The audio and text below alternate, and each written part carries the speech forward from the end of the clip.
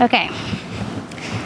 I'm pulling up on St. James Place. I can hear some music. Oh, this is a really pretty block.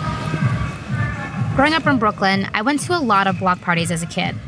My grandmother's street would throw a big one every summer, like bouncy castles in the middle of the street big. But this block party was different.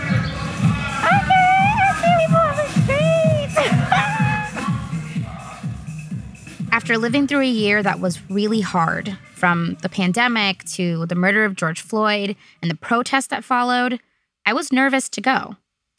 But when I saw people outside, dancing in the streets, I kind of forgot about the fear.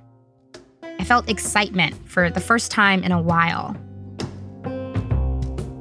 Welcome to a new season of the StoryCorps podcast from NPR. I'm your host, Camila Kashani.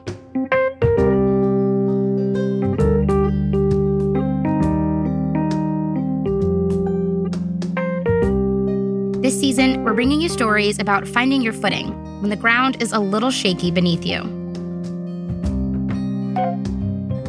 If you've been listening for a while, you know that what we do at StoryCorps is give people the chance to sit down and have a conversation with someone important to them. A lot of the time, they say things they wouldn't have said otherwise. And over the last 2 decades, around 700,000 people from all over the country have recorded with us. In this episode, we're going to hear stories from one block in Brooklyn.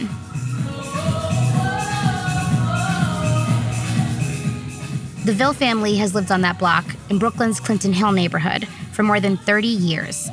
Joe Ville's been a DJ since the 1970s. Since then, he's passed his skills down to his 32-year-old son, Chad. But when they came to StoryCorps, Chad told his dad he wasn't really into it at first. Why did you want to learn to DJ? I did it. I used to see you doing it all the time, and the equipment was always around, but it's like, that's my dad's thing. I'm not doing that. But I remember I came into a room one day and I saw you putting the record on the needle and scratching. I was like, oh no, you can't be scratching up my stuff. So I went and got you your own record, which was a Ninja Turtle record. Yeah. And you scratched that thing to death. And it turned out that you had a natural talent. It made me proud that you were able to kind of follow my footsteps. Chad started DJing in high school, and by his early 20s, he decided to pursue it more seriously. But in March 2020, as COVID-19 swept through New York, Chad and Joe, like the rest of the city, were sheltering at home, and their music was put on pause. You know, when the pandemic happened, all the clubs got shut down. In the back of my head, I thought, this isn't going to last too long. There's probably be a couple weeks and I'll be right back. It was kind of eerie at first because all you heard all night long was an ambulance going by. And so that was like a signal that somebody else is sick. Then when we started hearing of all the deaths that were occurring, my cousin passed away, then it got real. No one was really walking around. Everybody was pretty much scared. People felt like they were locked in, isolated, alone, afraid. And so with DJs, I said, let's put a speaker out in the street. And every day we would come together and try to choose what would be the song for the day. And then it stretched out to 2 songs. Then the neighbors would make suggestions for a song. And we saw the transition from 1 speaker to 2 speakers to a total of 6 speakers. And then next thing you know, we had a street full of people. Black, white, straight, gay, Asian, Spanish. Everyone was there. The melting pot that they say New York is. Where everybody wearing masks and moms running around spraying people with alcohol if she saw them touching each other.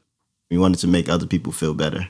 And it worked. Yeah. We've had bus drivers drive, stop at the light, open the door, dance a little bit, wave to us, keep going. We've seen the mailman drive by and everybody clap for him.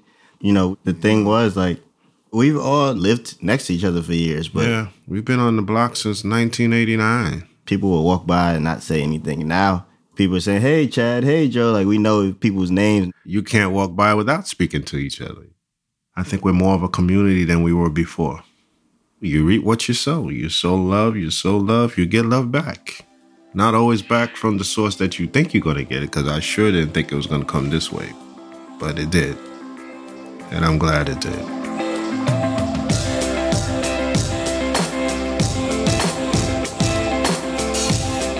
That's Joe Ville with his son, Chad. And they're still DJing and hosting these makeshift block parties more than a year later. they started calling them St. James Joy, after the name of their street. And as you heard earlier, I got the chance to go to one and experience all of it. And what I learned is Joe and Chad haven't been doing this alone. Not by a long shot. My name is Gail Bryan-Vell. My relationship to Joe, he's my husband, and Chad, he's my son. Gail's a powerhouse. Well, they say I'm bossy, I'm a Leo, so... Before every party, she stands at the top of their stoop blowing a whistle, letting people know that the music's about to start.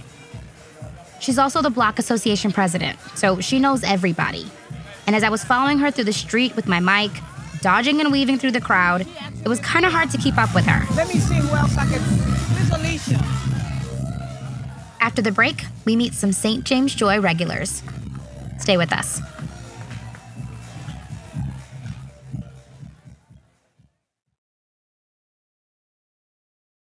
Hi, I'm Dave Isay, founder of StoryCorps. This message comes from NPR sponsor Subaru and the 2021 Subaru Forester, with standard symmetrical all-wheel drive and award-winning safety technology to give you extra confidence on every drive. Inside, it features a spacious interior with heated seats, AC vents, and USB ports, all available for second-row passengers as well as the front. The 2021 Subaru Forester. Welcome to the SUV for all you love. Learn more at Subaru.com.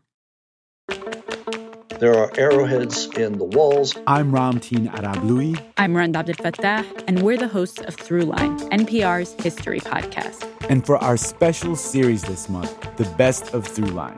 You know, if we carry on as we have been, this is what we might wind up with. Listen now to the Throughline podcast from NPR. Welcome back. Over the last year, the Ville family and their block parties have become really comforting for a lot of their neighbors, including Vicky Winters, who moved to the area in March of 2020, right before New York went into lockdown. Vicky moves through the world in a big, puffy blue tutu. Picture a large poof of tulle prancing up and down the street. But even for someone with such a sparkly personality, Vicky told Gail that the beginning of COVID-19 was hard for her. Once the pandemic hit, I remember being quiet and sad and scary, and there was nothing to do, and people were so afraid of death. We were in a panic as well. You know, we were circling around the house, not knowing what to do. But Joe and Chad decided to play a little music each day, and it was how it all began, you know? Someone said, there's a dance party over on St. James Place. So I got on my bike and came down in my tutu. You came twirling down the street, bright as can be. And I remember you were on the stoop, dancing and ringing your bell and blowing your whistle. And I was just like, this is the lady of the house, Ben Jones' street. As the crowd grew, it used to get me a little nervous in my stomach. And I said, please don't let anybody get sick. Please don't let anybody get hurt. Please don't let the police come and start with anyone. Every day, those thoughts would come to mind. You had to be masked up, and Joe would come on the mic and sometimes remind people. But never a glitch, never a hitch. Nothing ever went wrong. Nothing. I'm glad that we got together to let people know you can have joy.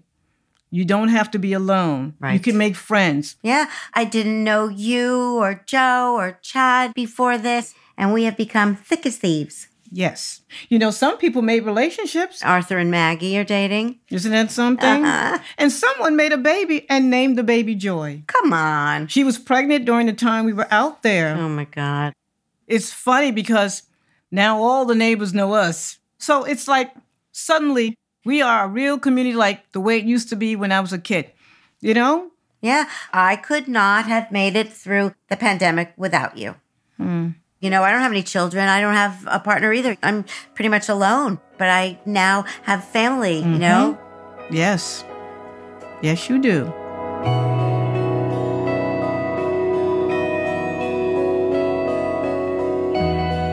That's Gail Bryan-Vell with her neighbor and new friend, Vicky Winters. In case you're wondering about that couple, Arthur and Maggie, so was I. Gail introduced me to Arthur when I went to the party. I'm so happy that I met such wonderful people. Like this wonderful sweetie pie here. My name is Arthur. We asked Arthur if he was down to record a StoryCorps conversation with Maggie, who we had first met online. They texted for a few days, and then they decided to meet up in real life. And Arthur knew the perfect place. You had suggested to meet you at the block party.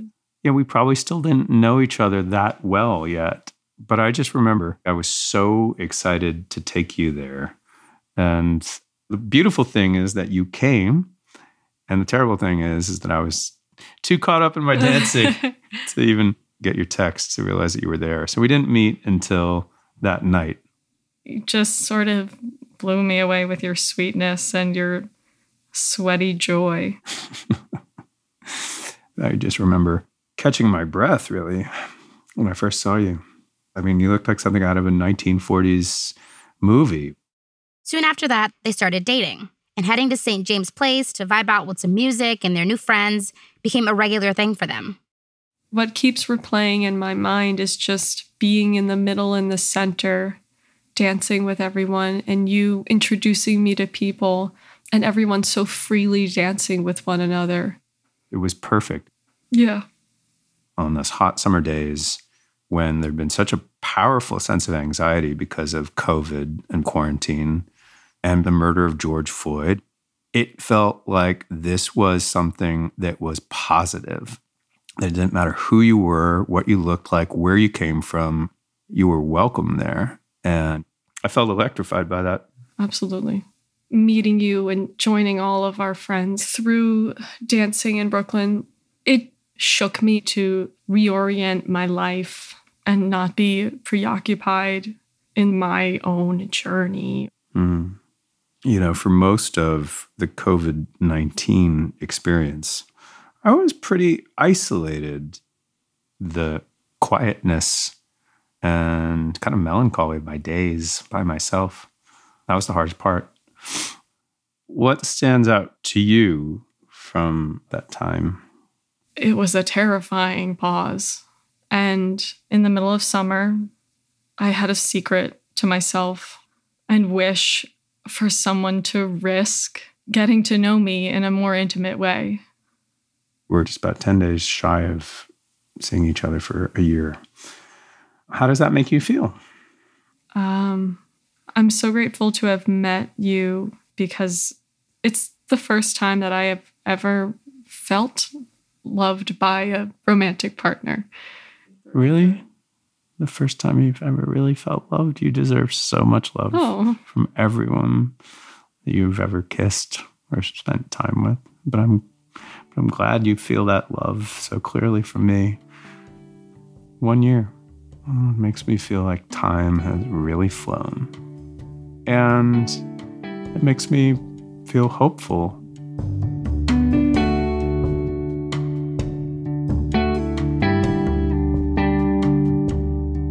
That's Arthur Fournier with his girlfriend, Maggie Tully. They're still hitting up the block party as often as they can. And that sense of hope that Arthur talks about, that's something we could all use. During a year when we've been so isolated, it's nice to remember we can still connect with other people. Have a good evening, guys. And it's kind of cool. Decades from now, we'll be able to listen back to these conversations and remember how one block in Brooklyn survived the worst pandemic in a century, together.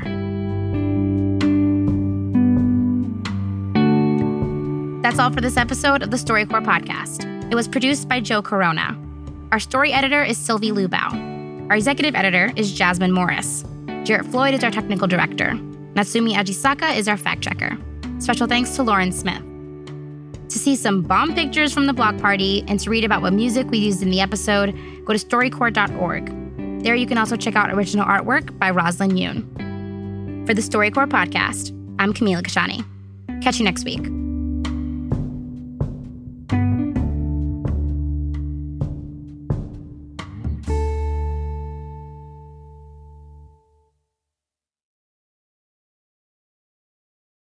StoryCorps is supported by Fetzer Institute as part of its work to strengthen democracy.